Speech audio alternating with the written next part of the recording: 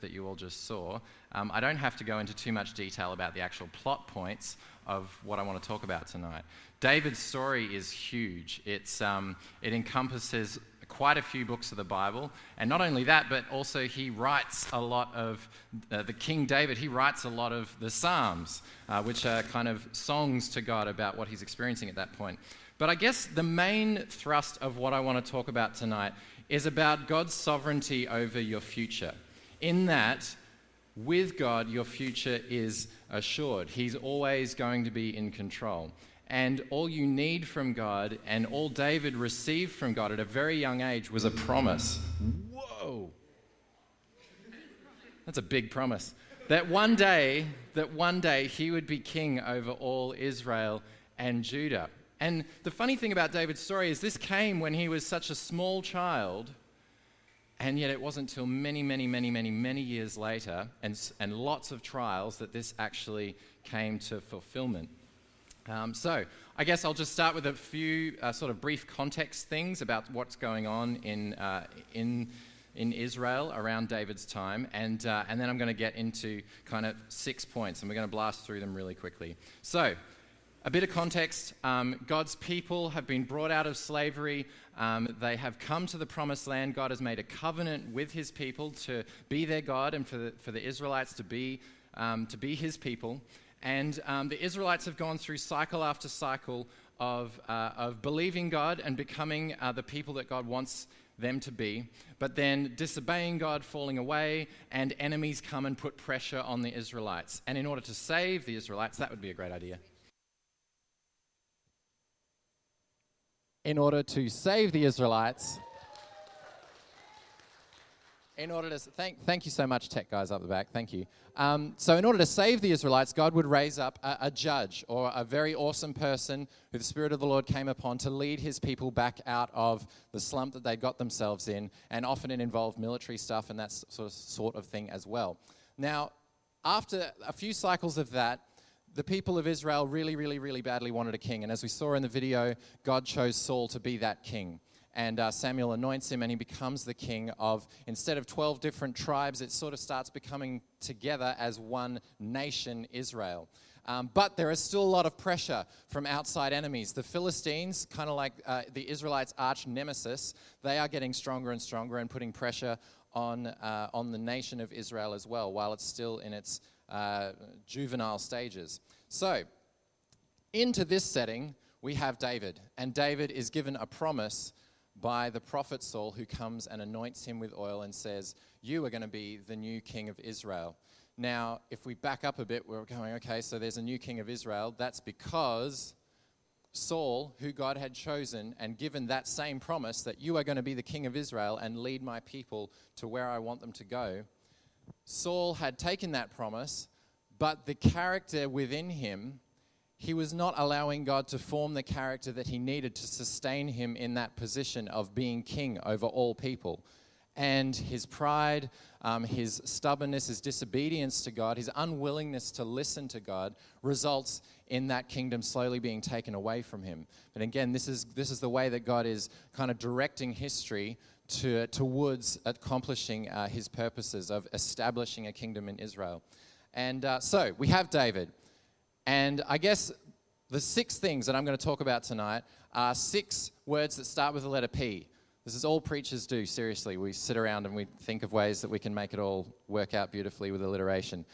So the first point is promise, right? So Samuel anoints David with oil. He receives a promise from God that he is going to be the king of Israel. And they mentioned it in that story. There's a very key verse there that the Lord is talking to Samuel in this whole king selection process, saying, the Lord doesn't see things the way that you see them. People judge by outward appearance, but the Lord looks at the heart. Because that was the first thing that fell apart when Saul was king, was his heart, his character, his inner person wasn't capable of sustaining him in the position that he was in.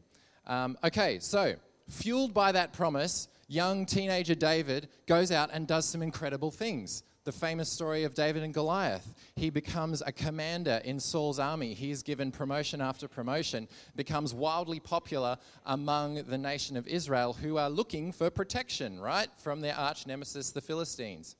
And So he then David marries into the royal family. He marries Saul's daughter. So all of a sudden, David, who is now probably becoming a young man, probably starting to pack on a bit of weight and becoming a bit of a threat to be reckoned with on the battlefield, he is now being offered a part in the royal family. He's becoming a part of King Saul's inner circle. And I don't know about you, but if I was in that position, I'd be thinking to myself, this is working out pretty well so far. I'm getting closer and closer to that promise that God gave me. Maybe any day now, Saul will just kind of hand it off and give me the crown because, I think I'm doing pretty well with myself. So, number 2, he gives David a promise. God gives David a position. And as David's influence grows, his position also grows to the point where it starts to get on Saul's nerves a little bit. In 1 Samuel chapter 18, verse 14 to 16, it says, David continued to succeed in everything he did, for the Lord was with him. And when Saul recognized this, he became even more afraid of him. But all Israel and Judah loved David because he was so successful at leading his troops into battle. So, again, the whole idea of summer stories and what we're trying to do is to kind of look at these stories. Maybe you've heard them before, maybe you haven't. It's okay. But try and identify yourself in these stories. And I guess every time I say, I don't know what you would do, but this is what I would do, that's kind of me doing that out loud, okay? So in this situation, we see David given a position where he's succeeding in a lot of things. But I guess the question I ask myself, and so the question I would ask you is, how do we respond when we're given success? Especially at a young age, all you young guys, how do we respond when we're given success?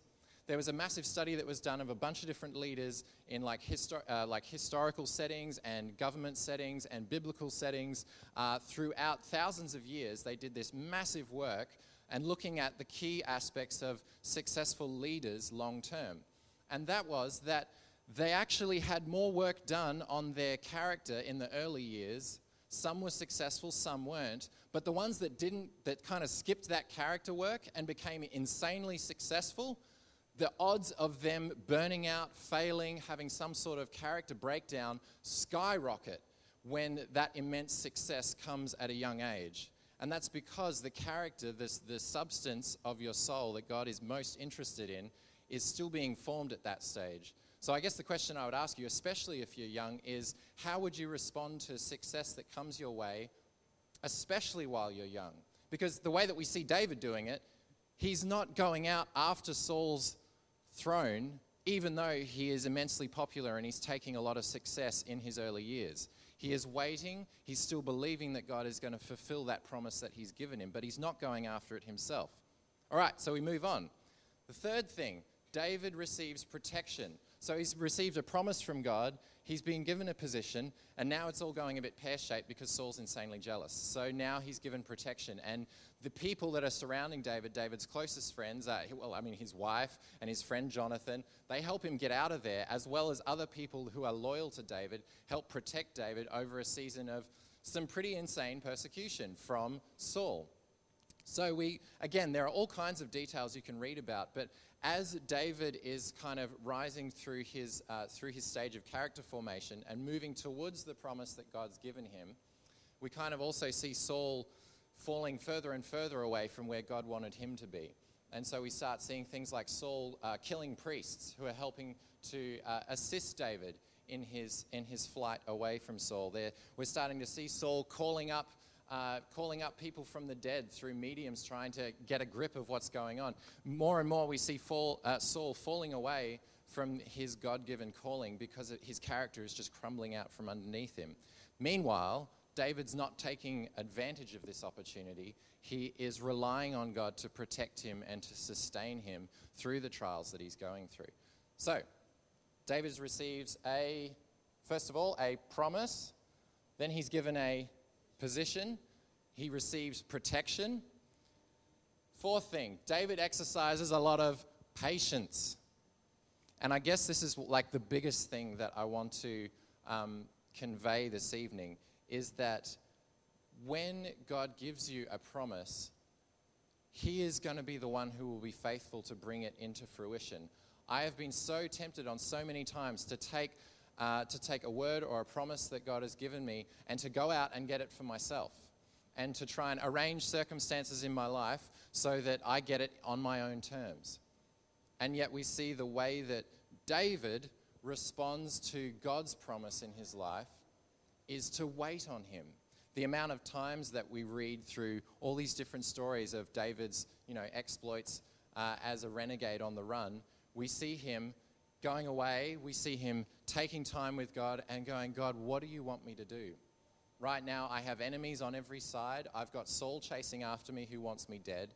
I've got the Philistines who are wreaking havoc in my hometown and kidnapping my wives and my kids. What do you want me to do right now? Point me in the direction you want me to go. And God will say, yep, you have my blessing. Go in here, go and do this, go and get that done. And he's like, right, I'll do it. So he takes his, couple of hundred dudes and off he goes. But he has patience because that same David who was growing in strength, growing in character, he could have very easily, like we saw in that story, he was given two opportunities where some pretty, let's say, lax guarding on the part of Saul's, royal guard, allowed David to actually come right up to where Saul is sleeping. And the people, one of the guys that was actually with David was like, you know what? Here's a crazy idea. You're promised to be king. We all know that. You're a pretty great guy. The king's sleeping here. He's practically insane. You could just speed this whole thing up a bit and end it right now, and maybe we'd all be better off. But he doesn't do that. He honors what God has already called Saul to do and trusts God with the promise that he's received, that one day I'll be king. But for the moment, God is the one that's responsible for what is going on in Saul's life. Mine is not to jump in there to try and seize matters in my own hands and turn it into something that's advantageous for myself. So patience, it's like, I don't know, this would be the thing that if I was in David's shoes, that would be the thing I would struggle with most. To go up twice, to be given the opportunity twice to end it and to take the throne for myself. But it shows the character that God was building in David, that he was able to pass that off and go, you know what, that's okay. God's taking care of whatever's going on there. That's not my business. My primary responsibility is to open my heart, to let God build within me what he wants to build so that I can get to the promise that he's given me, that I can get to the future that he's got for me. Okay, so promise, position, protection, patience, persistence. I don't really need to say much more here. This kept on happening and happening and happening. There were more and more opportunities, and I wish I had time to go through all these different stories because there are some absolute killers in there of David persistently showing up and giving his everything to follow what God was asking him to do. Willing to risk his men, willing to risk his family on the promise that God had given him and the assurance that God had his circumstances under control. And I think there's a psalm, Psalm 27. There's a bunch of psalms that David wrote while he was on the run and doing this whole, renegade thing where Saul's chasing him, but he's also defeating enemies at the same time.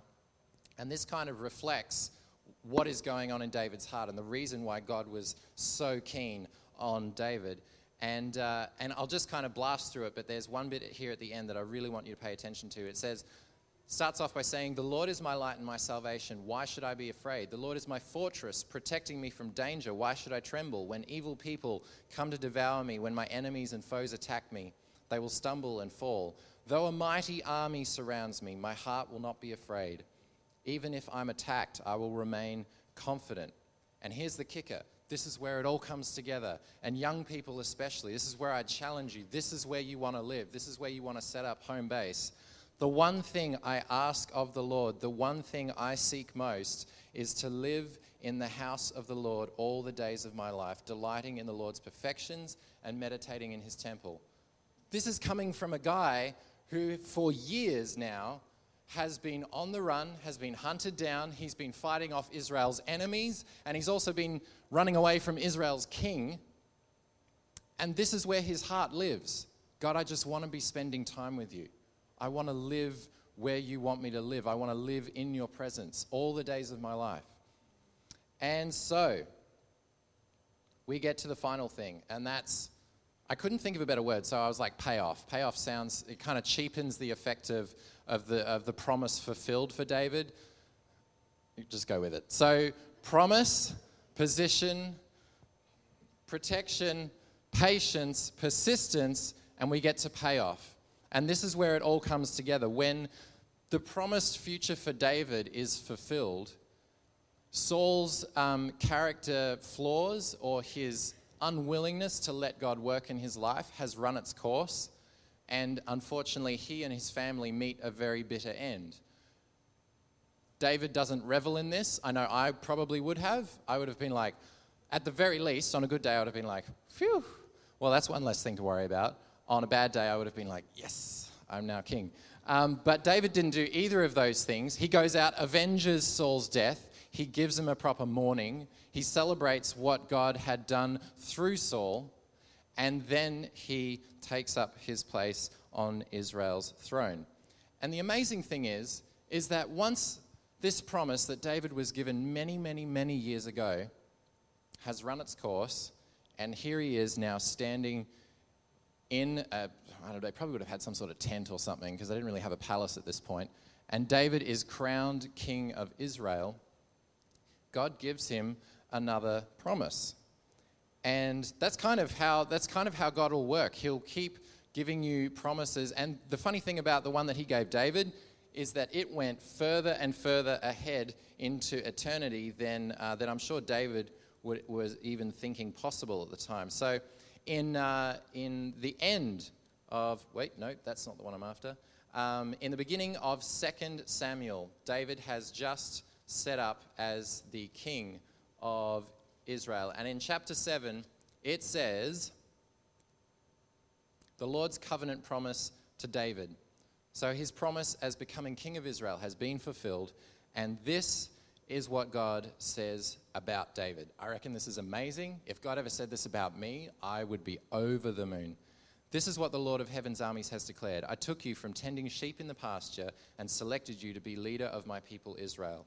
I've been with you wherever you have gone, and I have destroyed all your enemies before your eyes. Now I will make your name as famous as anyone who has ever lived on earth, and I will provide a homeland for my people Israel, planting them in a secure place where they will never be disturbed. He goes on about promising protection for Israel.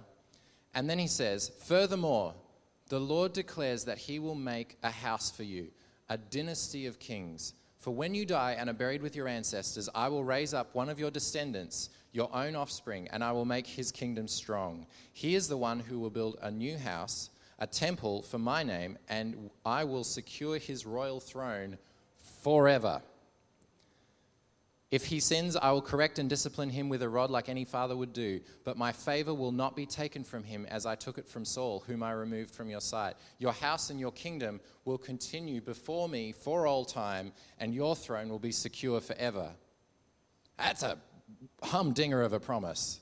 That is amazing to think that all of David's struggles and all of his life journey up to this point has been fueled on by the one promise that he was given as a boy, that he would become king. Now here he stands as king, and God is saying that I am going to establish your throne forever.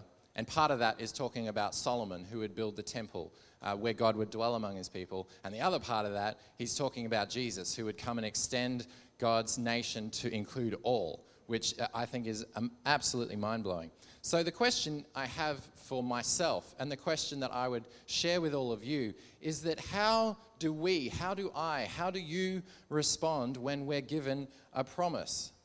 Are we opening our hearts and our lives up for God to work within us to bring about the promise that he has? Do you notice all throughout this story, God is working circumstances, he's working through history, he is being sovereign in that he is in control over all of these things, but the one thing that he is not forcing is David's ability to choose to trust and obey God. And that is the one thing that God will not touch. Throughout history, God will not force people to trust and obey him. There are consequences, both good and bad, for choosing to or choosing not to, but God does not force that. So as you're sitting in your seat and as I'm standing up here, I'm asking myself, am I opening myself up for God to be able to build the character in me, build everything that he needs to, so that that promise that I've been given can be fulfilled? And if you're sitting there and going, well, I don't know if I have a promise, I'm just kind of doing life right now, and, I show up to school or show up to work or whatever, and I'm just kind of going through it. I want to start with just some really, it's tempting to say simple, but they're really profound promises that God has already said about you. They're littered throughout Scripture, but ones in particular, that these are just some that come from Romans 8. And I don't know, if we were going to be going back into a song, I'd ask Lucas to jump up and play that secret chord that David played, please the Lord. Anyway, but we won't, because we're going to get into some discussion here. But here's some of the promises that God has given each of us, regardless of who you are, where you've come from, what you've done. Accepting the sacrifice that Jesus made on the cross, that king that was promised to David who would establish a throne forever, through Jesus, it says in Romans 8, because of Christ, you've been made right with God. I'm roughly paraphrasing. This is not quoting. Because of Christ, you've been made right with God. You have God's Spirit within you. You will share in God's glory through Christ. He promises that there will be suffering. He also promises that the Holy Spirit is praying for you, that God is working to make you more like Christ, and God is causing everything to work together for good according to his will and purpose. And that's just a starting place of the promises that God has already given to each and every one who would accept what Christ has done in their lives. And I think just this verse I'm going to finish up with before we start some discussion is, can you imagine how David was feeling when all of this opposition was against him, when, circumstances were not exactly in his favor, but he's hanging on to the promise that God's given him right at the start. And this is the verse that is in Romans 8:31. And I guess this is something that David would have been saying to himself again and again. Again, this is something Paul wrote thousands of years later, but bear with me. What shall we say about such wonderful things as these? If God is for us, who can ever be against us? That's where David lived. He got alone. He spent time with God. Take that time each and every day. Trust and obey. And God's going to do amazing things working out that promise in your life. And keep searching for that promise. There are so many in the scriptures, but comb through them. Find the ones that are resonating with the character that God's building within you. And then take the time to walk it out and allow God to work and grow within you.